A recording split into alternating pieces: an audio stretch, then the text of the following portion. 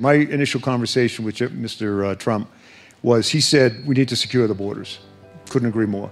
He said, but we have to ensure that the movement of legal people in legal things, whether it's Canada, the maritime borders, or the southwest border, that is not only unimpeded, but is facilitated. It's Aspen Ideas to Go. I'm Trisha Johnson. Today, a look at the nation's new White House Chief of Staff, John Kelly. Kelly was on stage in July for the Aspen Security Forum. At the time, his job was Homeland Security Secretary.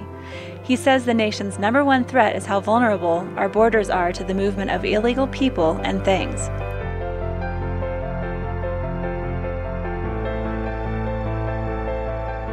Aspen Ideas to Go is a weekly show that brings you compelling talks from the Aspen Ideas Festival and other programs presented by the Aspen Institute.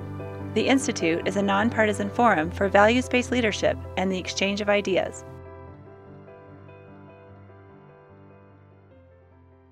Less than a month after he spoke in Aspen, Kelly was tapped by President Trump to fill the Chief of Staff position. It was vacated by Reince Priebus. The move sets a new tone at the White House. Kelly spent nearly half a century serving in the Marines and is used to a clear chain of command. He left retirement in January when Trump asked him to serve as Homeland Security Secretary. In today's discussion, he talks about Putin's Russia and election meddling, cybersecurity, Trump's Muslim ban, and immigration. You will also get a glimpse of Kelly's leadership style. How will it apply to his new role as Chief of Staff? Kelly speaks with Pete Williams. Williams is justice correspondent for NBC News. Here's Williams. Let me just start by asking, what's a nice guy like you doing in a place like this? How did you happen to become, and why did you decide to become Secretary of Homeland Security? Well, Pete, and again, a real privilege to be here, and thanks for the invitation, you and others that had influence in my appearance tonight. I don't know why I'm sitting here. I don't know how I got here. I literally... That's reassuring. Yeah. I literally did not know Mr. Trump at all, and I didn't know anyone that knew Mr. Trump. I was about 10 days after the election. I was watching college football with my wife on a Saturday afternoon. I got a cold call, Reince Priebus, and I barely remembered that name. And once he convinced me it really was Reince Priebus and not one of my retired friends who does this kind of thing. Said Mr. Trump would like to have an opportunity to talk to you maybe about going into the administration. Hung up. My wife said, what was that all about? And I was retired almost exactly 8 months from 45 and a half years in the Marine Corps and, 29 moves, and I could go in and on. I said, well, it's Reince Priebus, and they may offer me a job. What do you think? And she said, if we're nothing, the Kelly family is a family of service to the nation, two sons who are Marines, a daughter in the FBI. So she said, if they think they need you, you can't get out of it. And she said, besides, I'm really, really tired of this quality retired time we're spending together. So then I went up for a second interview about 10 days later, and Mr. Trump walked in. It wasn't really an interview, and said, I'd like you to take the hardest and what I consider to be the toughest job in the federal government. I panicked for a bit. I thought he was going to offer me the State Department. All I could think about is, how do I get out of this? And he said Homeland Security, and I'd worked so closely with Jay Johnson, who was a good friend, in my time in Southcom. I knew what Homeland Security was about. I looked at our southwest border, at our country from the south looking north, which is a very, very different view of the border if you were standing in America looking south. And I brought that perspective to the job, and I think that's worked well for me. But that's how I ended up here. Very briefly, you've often mentioned that Jay Johnson is a good friend. Do you still talk to him? Do you consult with him? You ask him for advice? No, I will. But I think, in my mind, the best thing to do is to let some time between the two of us drift apart. Just so, the most important thing for me is that there's thousands of really great career federal servants in the organization. So when I have a question about why Jay made a decision, or why the Obama administration may have decided to do something, I can go to them and say, because I would never want Jay or anyone in the previous administration to think that I was passing judgment, or that I thought they were anything other than great, public servants. So I can ask people and say, why exactly did they do with this? Why was this decision made by Jay?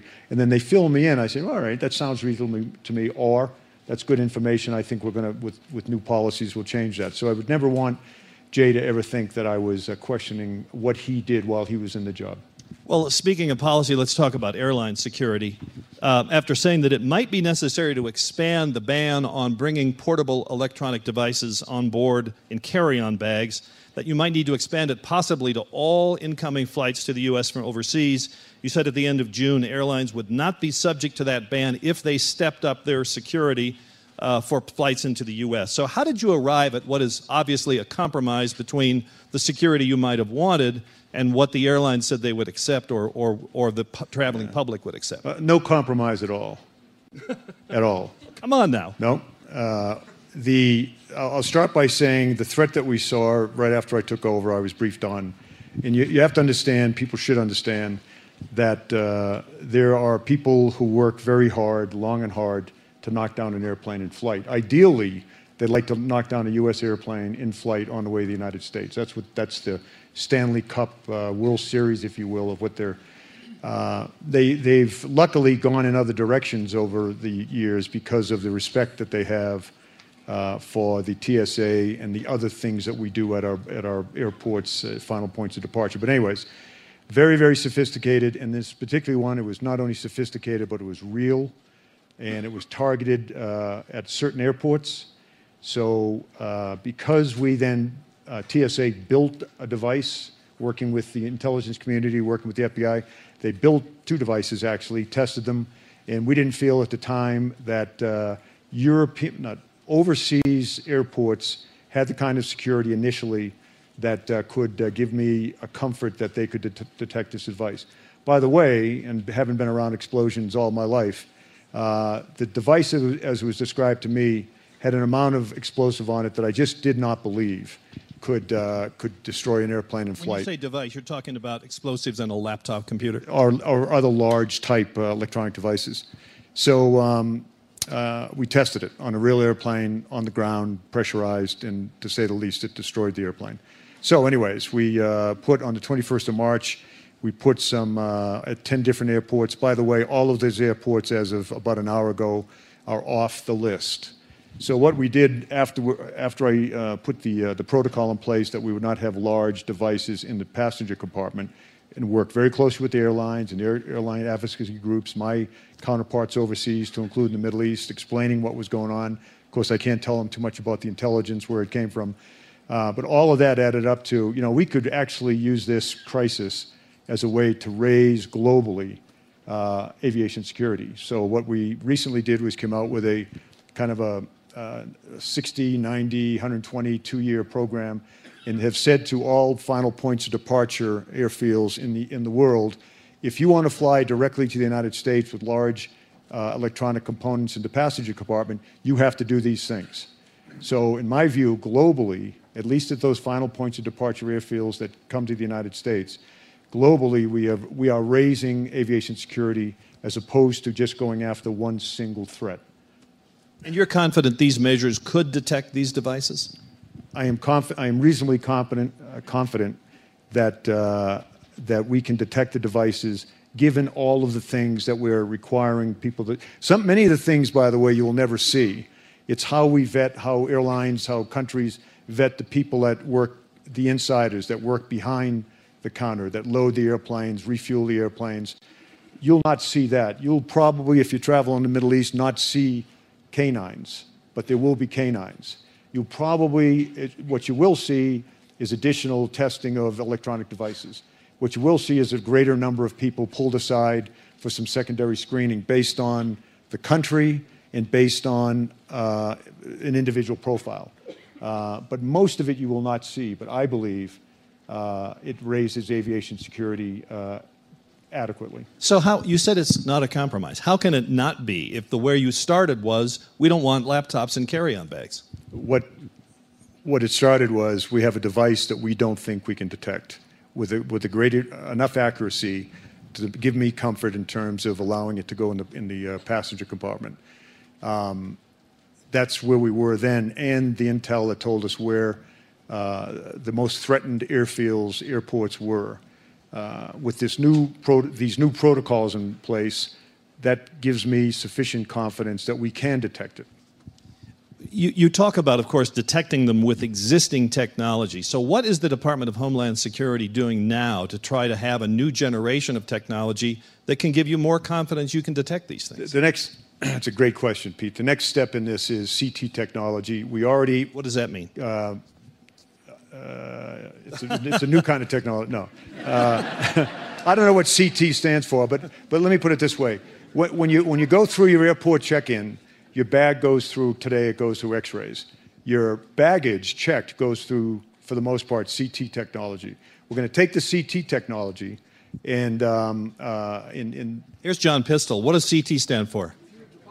Computer tomography. Nerd. Thank you.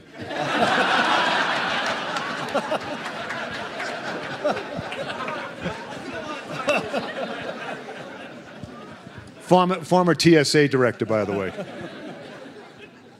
Please, go ahead. You're talking about research before we're so rudely interrupted. The next step is CT technology at the point at which the passengers go through. Right now it's X-ray and some other technologies. So the technology generally already exists. We just have to now start purchasing it. And airports will be required to purchase it in the out years. And so how long before we'll have this widely? Probably between a year and 2 years. And by the way, Pete, we're not mandating in a sense that airports, airfields, airlines have to do this. What we are saying is if you don't do it, you won't be able to fly the United States unless you restrict the large electronic devices. Let's ask you one other question about this. So the alternative is if you can't take it in carry-on, you can't take it in your carry-on bag or walk into it with your hand, you have to put it in your checked bag. But if it's still on the plane and it has explosives in it, isn't that still a hazard? What have you accomplished? The threat would indicate at this point that there was no possibility of remote detonation. But again, I can't emphasize enough. There are people out there, very smart people, very sophisticated people, who do nothing but trying to figure out how to blow up an airplane in flight. So it's not going to stop. CT technology is the next thing. Who knows after that? The other issue is, I already talked about the insider threat, baggage and things like that. The other issue is cargo airplanes. There's a fair amount of cargo, what we would consider to be just cargo flown on passenger airplanes, on a space available. They're constantly looking for ways to do this, and so people like John Brennan before Mike Pompeo and me and others are in a constant battle, game, if you will, to stay at least 2 steps ahead of them, and we are.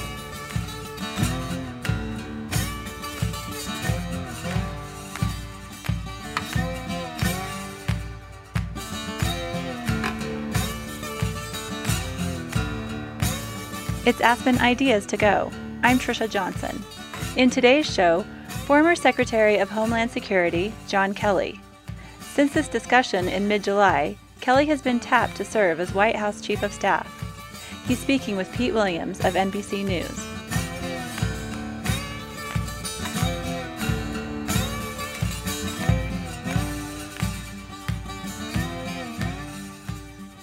If you like today's talk, please check out Can We Prevent a North Korea Crisis? North Korea has been called the land of lousy options for decades. Now the country is testing missiles and the situation is increasingly dire. Journalists Fareed Zakaria, Thomas Friedman, and Evan Osnos join Elizabeth Economy of the Council on Foreign Relations for a discussion about solutions to the North Korea problem. Find the episode by searching Aspen Ideas to Go on Apple Podcasts.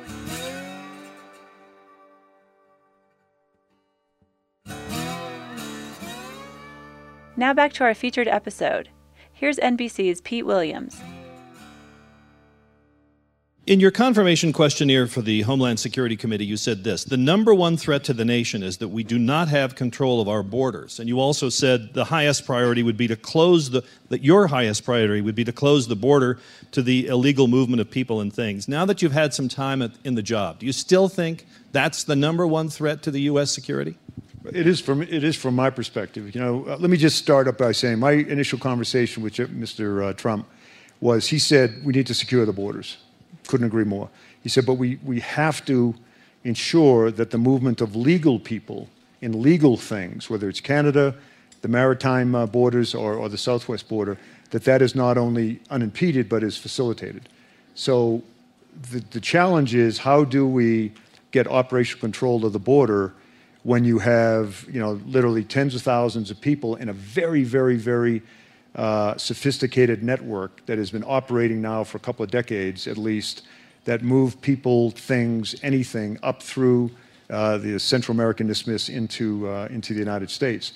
So if you can't control what's coming in, and when I was in Southern Command, and again, looking at the United States from a different perspective, I would say anything that can pay the fare, and the fare isn't that high, can get into the United States. And my sense, this is going back 6 years, 5 years, 4 years ago, or 3 or 4 years ago, that I believe if there was a terrorist attack from outside the United States, once the forensics are done, it will be seen that individual or individuals came into the United States with either a dirty bomb or whatever they brought, came into the United States through this network. Now, people will push back, have pushed back and said, well, the network is a transnational criminal organization network, true. The network, the people that run the network, and it's very sophisticated but fairly decentralized as well. There's a lot of people involved in this.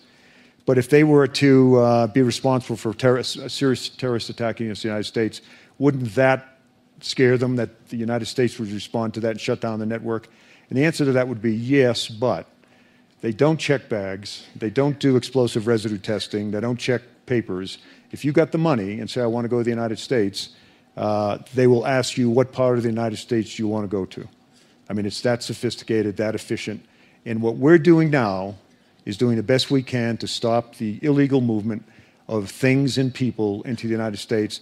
The movement of illegal aliens across the border in the last 6 months or so, but certainly post-20 January, is down by 70%. 70%. And let me say up front, the people that want to come to our country, I understand why they want to come to our country. We have a better country than they have. And they're overwhelmingly decent people. But the fact is, we have a legal immigration system that allows 1.1 million people in every year that are on the road to citizenship. We are trying to get our arms around, and are getting our arms around, illegal immigration, not legal immigration. So part of the answer to that is something that's been in the eyes of the community ever since the 9/11 Commission report, and that's an entry-exit system. How are we doing on the exit part? Well, we're doing very well, have done very well at the airports. When a foreigner comes into the United States, they're entered into a biometric system. When that person leaves, if they're a foreigner, they're entered into the biometric system again. And so we know who comes in and who goes out. What we have not done, and I think the law was passed 12, 15 years ago. Well, 9/11 was part of 9/11. We have not done well on the ports, the land ports of entry, of which we have about 325,000 people come into the United States every day by air. We pretty much know who they are coming and going. It's the other million or so that come in and out of the country across the Canadian border and across the Mexican border. So in my time here, I think we have certainly redoubled our efforts, and we'll move down the road to get an exit system at the land borders as well. You think you'll have that in the next 3 years? I don't know. It seems like a fairly simple issue. You just take the biometric system, use it at the airports, and use it at the ports of entry. But except that everybody doesn't line up like that. No, but yeah, they're right. But the fact is that there's a heck of a lot more people. Obviously, this costs money. The great balance, the big balance on the borders, of course, is people don't want to be inconvenienced. Certainly, commercial truck drivers don't want to be inconvenienced. But if you're going to stop and enter people into the system, and then check them every time they come in or go out, it's going to slow things down. That's why other technologies, facial recognition, that kind of thing. I'm told that it's entirely possible in the not too distant future, and I've been down to the ports of entry along the southwest border a number of times, that you would be driving in, the cameras would look at your face, And unless the light turned red, you could just drive on in because the system would recognize you. It's not going to happen tomorrow or the next day, but that's the direction we're going in. But the biggest thing the president and everyone along the border, north and south, whether it's the local governors, the police chiefs, the commercial people, is don't get in the way of legal things crossing the border and legal people crossing the border. So we're going to work to that. The president's executive order that went into effect in March gave you a number of homework assignments, including giving you 20 days to assess the reliability of visa background information from the 6 countries covered by the order. That period is done. What did you learn, and what changes will be made as a result of it? Well, we went slow on that just because I did not want to get crosswise with the courts. Now, we had huge numbers of accusations that we were not going to, even though we were not going according to what the court told us to do, so we went very slowly. But the end of it, as we looked at the way people are interviewed, as an example, that want to come to the United States for whatever reason, legally, a visa, the interview process, the paperwork they are showing, the proof of who they are and why they're coming, I would say is probably dated. So as we look at it now, the expectation will be that that the interviews will be longer and a lot more follow-up. As an example, the people that do these things, whether State Department or USCIS, DHS, they're trained interviewers and can ferret out by certain lines of questioning what people really want to come to the United States. The example I would give you is someone wants to come, they've got a passport, which is not always the case today. They have a passport, and long story short, they have really no reason to return to whatever country they're leaving from. The chances are they're coming to the United States and they will not go back. And that's borne out over time by kind of statistics. So if someone owns a business in, pick a country, Iraq, and their family's there, and they have a sister living in Dearborn, Michigan, and someone wants to come over for Ramadan, that person has ties to Iraq, financial, social, religious, whatever. So the expectation was that person's a safe bet because they'll go back. But if they've got nothing in the country they're leaving and they've got family in the United States, we want to look closer at them. And the other issue is passports and paperwork. There's many countries in the world that have really substandard passports. We need to encourage them. We are going to encourage them to upgrade their passports to what is today a world standard, chips and things like that, so that we can check the information electronically in the passport against who they are, who they say they are. So this would be changes beyond just the 6 countries in the executive order? This would be worldwide. I mean, we have to raise this on a worldwide basis, and we'll do that. So it's not just the 6. And there are many countries, oddly enough, I was looking at the list, and I'm not going to tell you what the list is, but I was looking at the list, and there's a fair number of countries out there that surprised me that they don't have the top-of-the-line passports, as an example. Some countries don't have passports that anyone in this room, in this tent, would recognize. So the attempt, just like with aviation security, is raise the bar for the world by saying you need to go in this direction, otherwise you're not going to come to the United States. So when would we expect to see some regulations or some? This is similar to what you just did with. Yeah, we're going through the rule process now. So certainly within the next 6 months, maybe 3. But we're going to watch. I mean, I've lost track of the court rulings. I have a large number of lawyers that live for court rulings. We're just being very, very careful. I do not want to get crosswise with the courts. But just to button this up here, what you're saying is you soon will say, unless you come from a country that has a modern passport, you're not coming here. That's one thing we'll require, yes. Let me change the subject to the election meddling.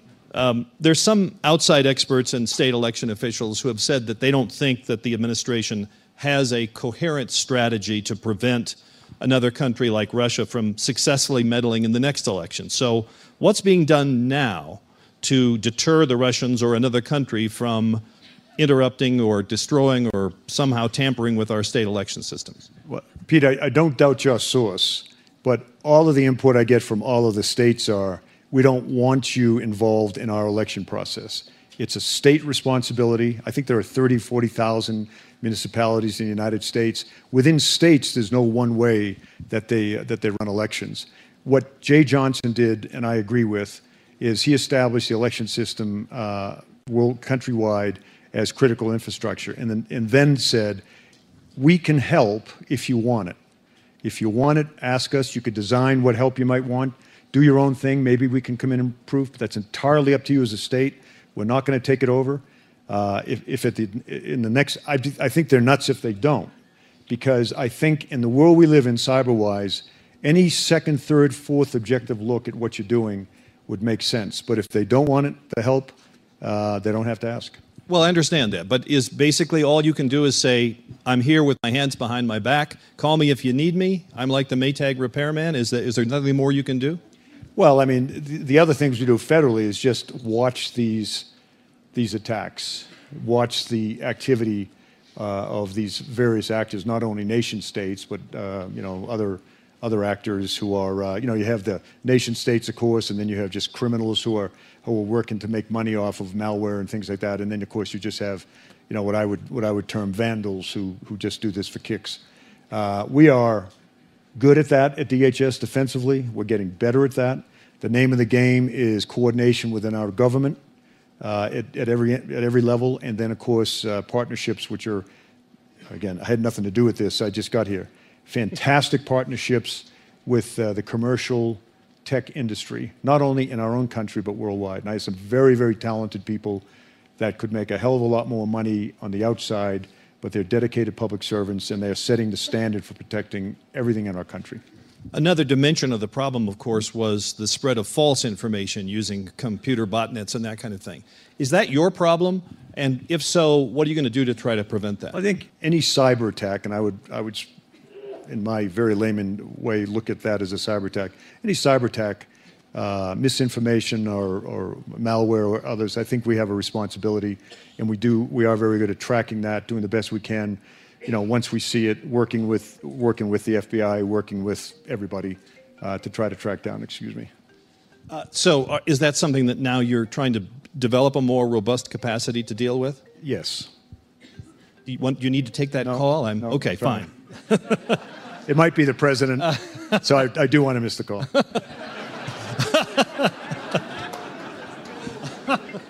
It's nice being a civilian, isn't it?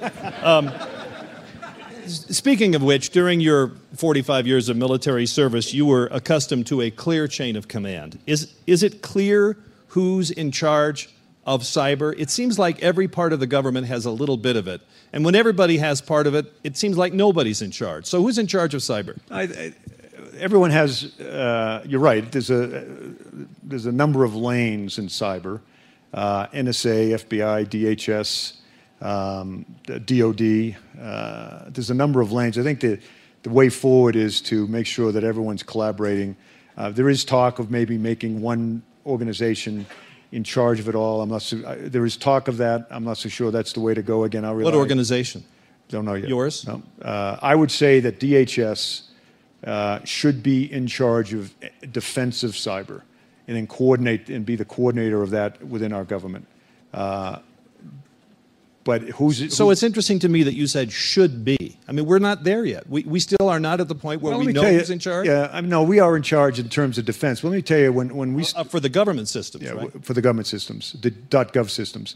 Well, I was very impressed a couple of months ago now, maybe a month ago, when we saw that first big attack, worldwide attack. I'm at the White House, and you had CIA on the screen. You had, in the room, you had all the people you might imagine in the room are on the screen. And but the central kind of clearinghouse for the discussion was the DHS team. So you had FBI talking, CIA talking, NSA talking, and we're watching the worldwide map as this thing moves from kind of the medical facilities in UK through Europe and off into the rest of the world. And what's astounding, should be astounding to everybody, is where that was a worldwide multi-million system attack. It barely got into the United States because of the effort, the defensive efforts, collective defensive efforts, I would say organized to a large degree by DHS. You're going to take a trip here in another couple of days to Silicon Valley to talk with the CEOs and the leaders of Google and Facebook and so forth about whether they can do more to prevent their social media from being used as ISIS propaganda. What do you want them to do? Well, I would start out by saying they already do a lot. The partnership is strong. They're responsible, responsive. So I'm going there first and foremost to say thanks, and I'm going there with my counterpart from the United Kingdom, Amber Rudd, and then to talk to them as a group about what we can together do more, because the threat is morphing.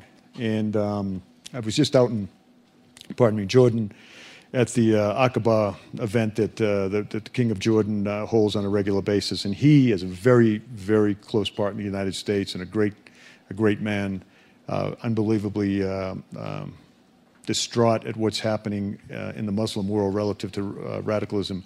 And he himself is working very hard, and I can't wait to talk to him about the meeting that we have up in Silicon Valley. He himself has got his people working hard. How do you not only in his world, how do you counter the radical threat? How do you counter what ISIS is saying to people in the Middle East? And by the way, Pete, this is not just about Muslim extremism. This is about neo-Nazis, white supremacists. This is about any extremists, that are actively trying to recruit young people, get them radicalized. But we're trying to stop this before those young people take action that they will be sorry for the rest of their life and create great trauma to the country. Well, presumably you're not, I don't want to guess your answer, but presumably you're not going to ask the Silicon Valley CEOs to counter the message, right? You're asking them to try to prevent their social media from being used to spread it. Exactly right. And again, I can't emphasize enough, with us, we have a great partnership with all of them. A couple smaller ones, not so much. And that'd be another part of the message too. The industry grows exponentially, as I understand it. So the larger organizations that are working with us to maybe work with the smaller startups to help them get to where we'd like them to be, and that is again to just simply identify this type of thing that's on the internet or through their nets and help us protect the nation. Well, do you get the sense, just the last question here, that they could be doing a lot more?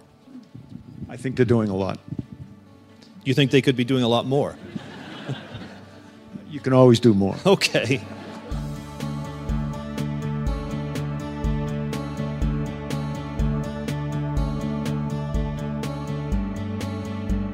You are listening to Aspen Ideas to Go.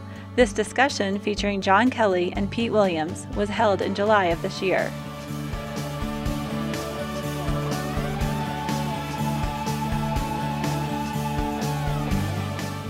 Now that the Aspen Ideas Festival is over, we're listening back to the event's informative, inspiring, and thought-provoking discussions. We're choosing the best for you. For the remainder of August, you get a bonus episode every week. These extra shows drop every Friday. Subscribe on Apple Podcasts so you don't miss any of our featured talks.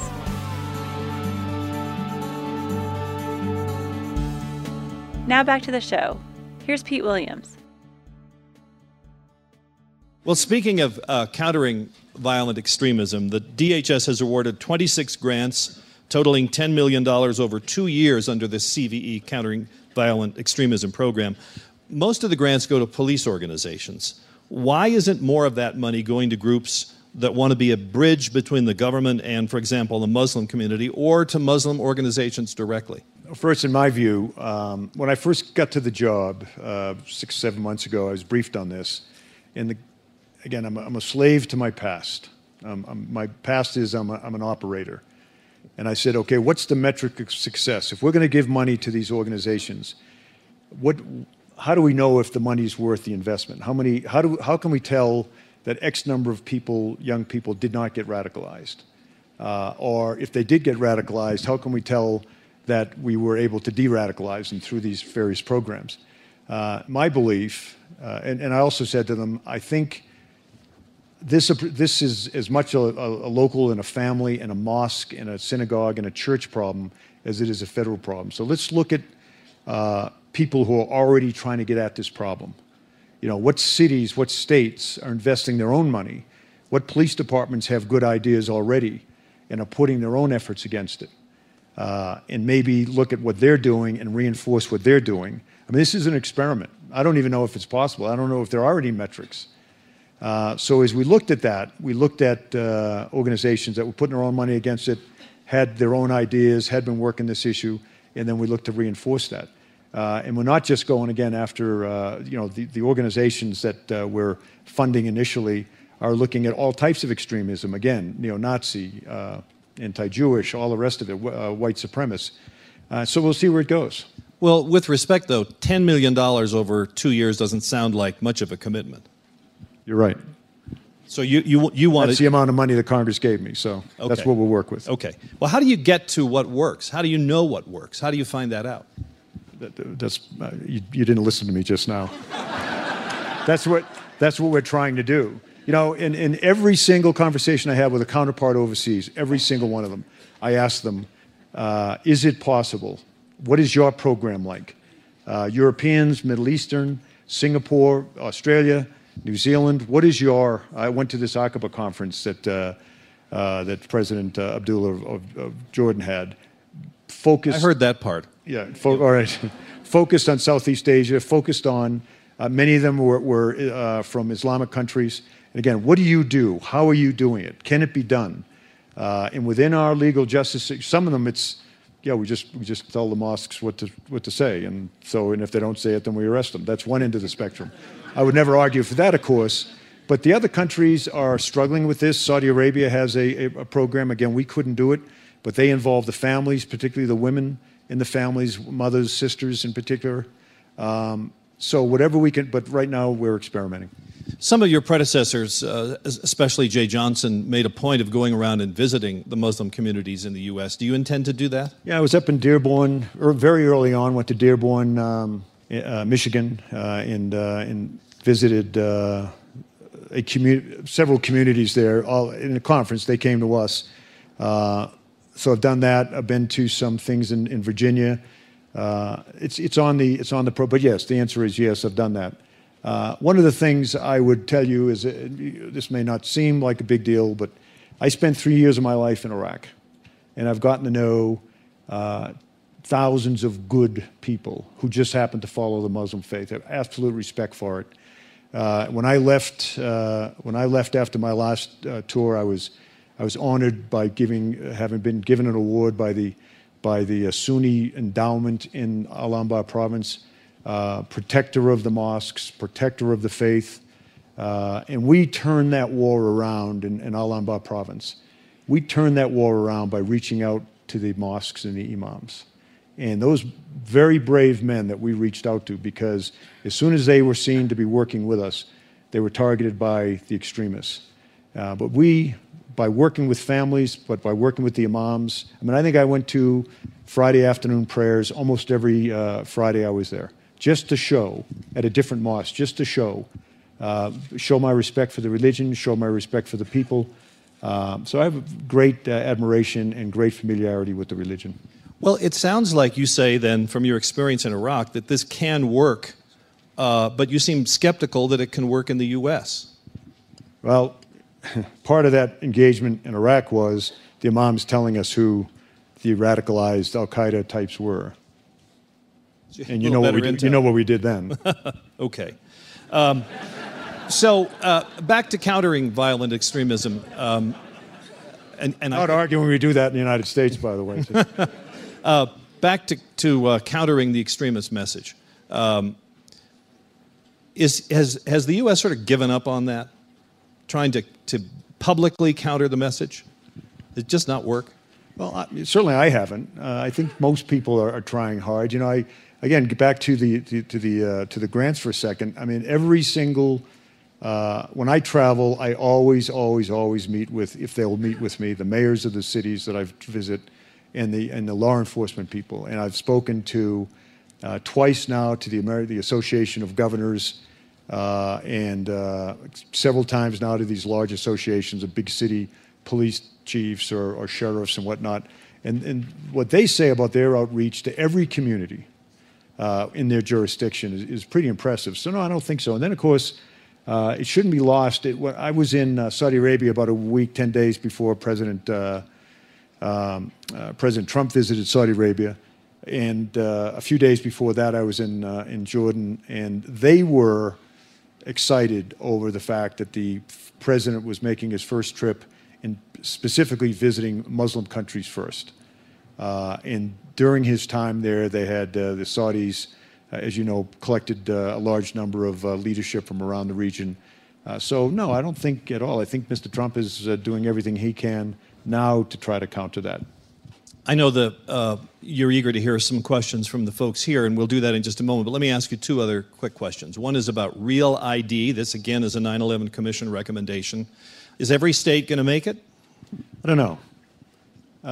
For those of you that don't know, the Commission said that every driver's license, every state driver's license had to be raised in terms of the quality of the license, the information, and in particular what you don't see is the person that's holding the license is actually the person whose name is on there. So it required a couple of pieces of documentation. You bring it to your license bureau, which is always a fun experience. You bring it to the license bureau, show them that this is John Kelly, this is my birth certificate, this is my discharge from the military, whatever they require, and then they give me a license. The federal government doesn't take that information. That's done by the states. The law was passed, 15 years ago? About 25, 30 states went right after it, so they're already there. Some other states are working diligently to get there. And the deadline's been extended many times. Well, I've been given the authority to extend. I just extended. I think we have 6 states. I just extended till October. As long as they're showing me good faith, they're working towards it. Because what happens is there's a drop-dead date 2 years from now. And if you don't have a Real ID driver's license, you're not going to get on the airplane. You're not going to go on a U.S. You're not going to go into a federal building. Unless you have another form of ID, passport. Unless you have a passport. So what we've done in those states, first of all, working with the governors to say, Governor, you really need to have a discussion with your citizens to say that, because of whatever reason, blame me if you want, but you're not going to be able to you won't have an ID when the time comes. Go get a passport. We have put public service announcements up in the states that are questionable. I would say in the 6 months ago, my people would have said there are probably 10 states won't make it. We turned up the pressure. I started talking specifically to governors. We sent people out to work with the governor's team to say this is what you need to do.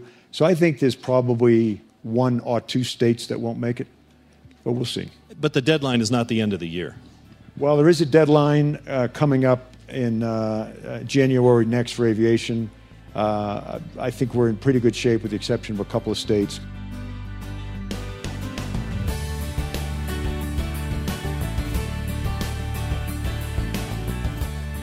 It's Aspen Ideas to Go. On the show today, Securing the Homeland with former Homeland Security Secretary John Kelly. Kelly now serves as White House Chief of Staff. He's speaking with Pete Williams of NBC News. In 2011 and 2012, Kelly served as senior military assistant to 2 secretaries of defense, Robert Gates and Leon Panetta. After that, Kelly led the United States Southern Command, or SOUTHCOM. He talks about SOUTHCOM later in the show. Here's the rest of Kelly's conversation with Pete Williams.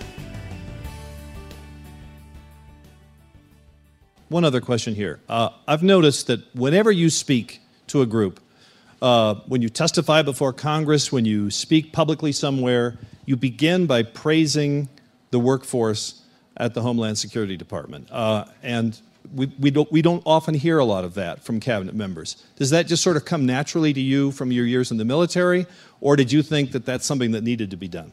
Well, it's called leadership. For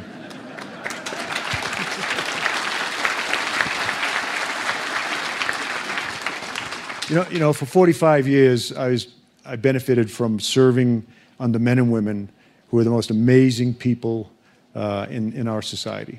The 1%, as we say, that serve the U.S. in the military, the 5 services. When I came to this job, I was really, really pleasantly surprised at all of the patriotism, all of the dedication, all of the focus on protecting the nation is not just in the U.S. military.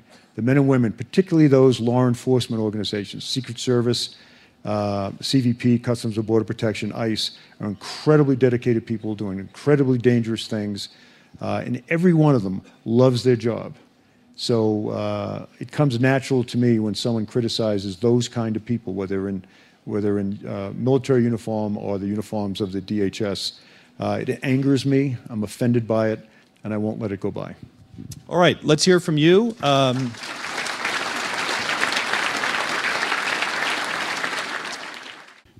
General Kelly, thank you so much for your service to the nation. The ban on the 6 countries, every terrorist in the Western world, including in the U.S., Riverside, Florida, New York, Brussels, Paris, were either Saudis, Pakistanis, Emiratis. None came from these 6 countries. What are we doing about those countries that are actually our primary source of the terrorism in the Western world? It's a great question. Let me start by saying, and again, I was not part of the campaign. I joined the team, if you will, in late November, and that was the transition period. The EO that came out that identified the 6 nations were nations that had been already identified as questionable in terms of their paperwork and some of the things I've already mentioned, identified by the previous administration, by the Congress. So I think that was probably a start point, but you're exactly right. What we needed as we looked at that, and remember, whether you believe it or not, I do, it was to be a pause so we could study all of the things that people should be showing us in order to get to our country legally, so that we could decide what we need, the so-called additional vetting, extreme vetting, and sit down and say, what do we need to do to further ensure that the people that are coming here are at least coming here, are the people who are who they say they are, and are coming here for the reason they state they're coming to the United States.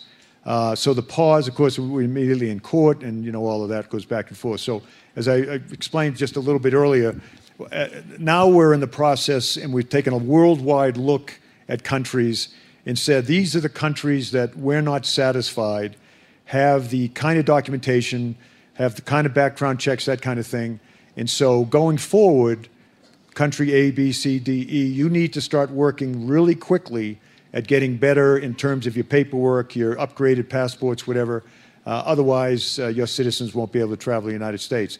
But you're right. I mean, the databases we have, all of that we do every day find people who are coming to the United States for nefarious purposes, every day, for various nefarious purposes, crime, questionable in terms of terrorism. But the databases are only as good as if the person's in them. And an awful lot of people, and we see this in the European attacks, an awful lot of people are not in the system in a negative way. The fellow that came down from Canada and stabbed the police officer in, I think, Michigan a couple of weeks ago, he survived, thankfully, was not in the database. So when he came down from Canada, they checked the database, he's fine. So the databases are great, all the rest of it is great, but we do really need to enhance this process. Jane Harmon, Aspen trustee, head of the Wilson Center, and recovering politician. Secretary Kelly, thank you for your service. The largest unfulfilled recommendation of the 9/11 Commission was that Congress reorganize itself so that it could focus on the Homeland Security mission. That was many, many years ago. I'm really asking you specifically about an event that may happen this week, which is that the House Homeland Security Committee, on a bipartisan basis, will probably vote to reauthorize your department for the first time since it was formed. What does that bipartisanship and that effort mean for your future? Yeah, first, I guess I would say our government was designed by the founders to be fairly slow, but this is really ridiculous when you think of it, 15 years. if we don't get it this year, and it's, as you say, it's bipartisan on the House side, I'll say my novenas in terms of the Senate side, but I truly believe that it's time to do this. And one of the things I'm hoping for is that we can really start looking at the efficiencies within the department. I mean, there are 22 different parts of this department. All of them continue to be more or less separate in their own stovepipes that all come to my desk. Jay Johnson started a program before he left, Unity of Effort, to try to streamline the department where we can to take advantage of what efficiencies we can. We're going to put that on steroids. The number two, Elaine Duke, who's my number two, a wonderful woman, and has a lot of experience in DOD and in DHS, that's the biggest rock in her that I've put in her pack. But if we don't get it authorized, I mean, it's the inefficiencies will continue. And I would just offer, you know, in my time as a military person, I answered to 4 committees, 2 on each side. And they were apolitical committees. You got to know them. And there was never a question when you dealt with the committees. There was never, you know, we might say we need 10 aircraft carriers, and they might think we only need 9. That's fine, but they would work it out. The point is they work together. Mike Chertoff said today, where is he, that I answer to 150,000 committees. I don't, but I do answer to 120 committees and subcommittees. I have committees, I have parts of my organization that fall under 2 committees of jurisdiction, and the individual that heads that committee will go to one hearing and be told, don't you dare, and go to another committee and be told, you better. So we've got to authorize it. And all kidding aside, this is the time to do it. And I just really hope the Senate takes this up and gives us a way forward on this. This just happened on the guest worker visas, didn't you? Get all sorts of conflicting advice from Congress. You do. I mean, the issue happens to be every year, mostly in the resort industries. There's a requirement for summer help. And H-2B visas, they're called. And there are agencies that are built up over the years that will actually contract, bring people in from all over the world. Conversation I had with one of the senators from Alaska. This has to do with salmon and crab packing or something. But they actually bring large numbers of people from the Philippine Islands, transport them, house them, feed them as they work in the factories there. And same thing up in where I'm from, New England. You know, the season starts in Memorial Day, it goes away in Labor Day during that period. The claim is, and this is one part of the argument, the claim is that we can't get Americans to do these jobs anymore. And it always breaks my heart because actually they're the jobs my father did and my mother did and their generation did. But anyway, in my generation, those are the things we did as college kids to go up there to work in a Gunkwit or Kennebunkport or whatever. But apparently we can't get Americans to do that anymore, so we have to bring them from Eastern Europe and Asia and places like that. But that's one side of the argument. The other side of the argument is we can't get, no, you're taking jobs away from Americans. So I had the authority, the discretion given to me by the Congress that I could raise the number to 66,000.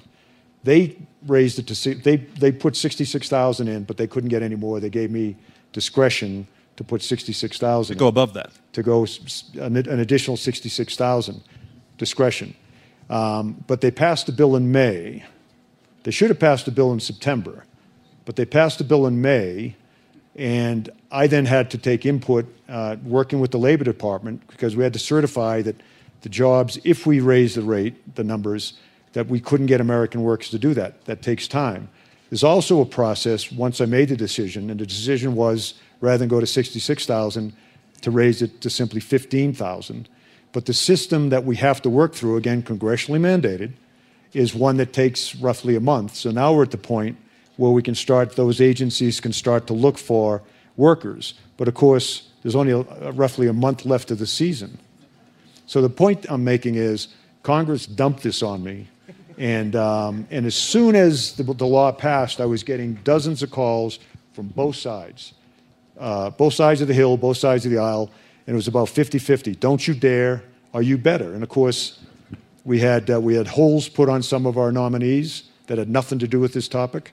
But at the end of the day, I decided to go under what has been done in the past, rather than go 66, 15. But I've also told the Congress, I'm never going to do it again.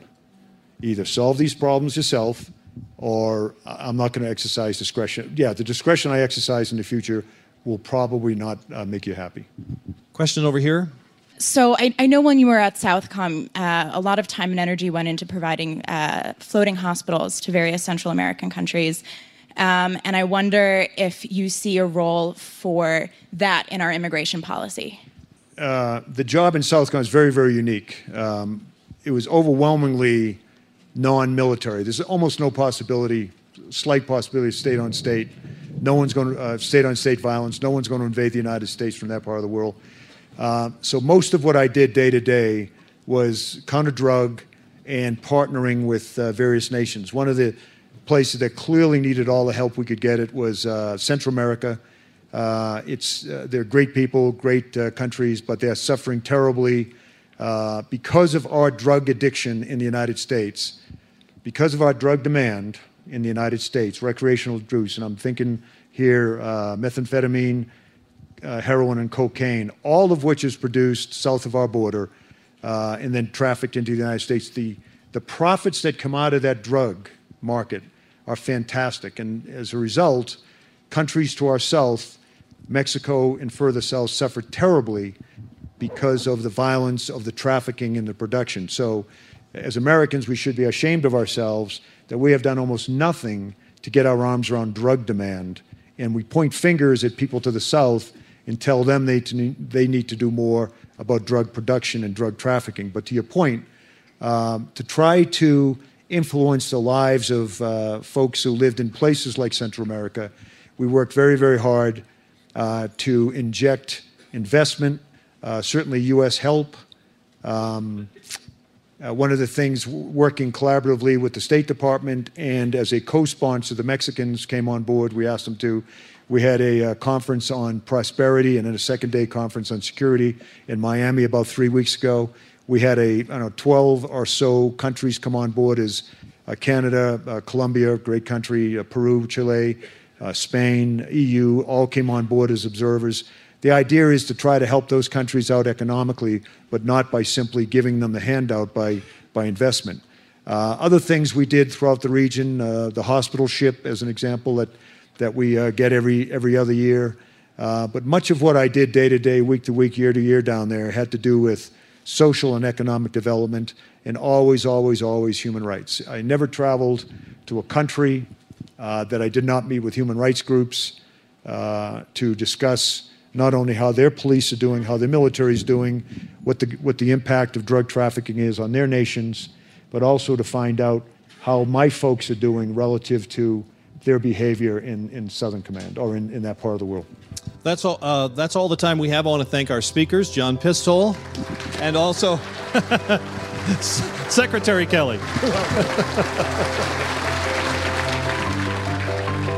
John Kelly is a retired 4-star Marine general who now serves as White House Chief of Staff. Previously, he worked as Homeland Security Secretary. He spoke with Pete Williams. Williams is an award-winning journalist who has covered the Justice Department and U.S. Supreme Court for NBC News for more than 2 decades. Their conversation was part of the Aspen Security Forum held in July. Make sure to subscribe to Aspen Ideas to Go on Apple Podcasts or wherever you listen to podcasts. Follow the Aspen Security Forum year-round on Twitter @Aspen Security and on Facebook @Aspen Institute. Today's show was produced by Marcy Krivonen and me and recorded by our team at the Aspen Institute. I'm Trisha Johnson. Thanks for joining me.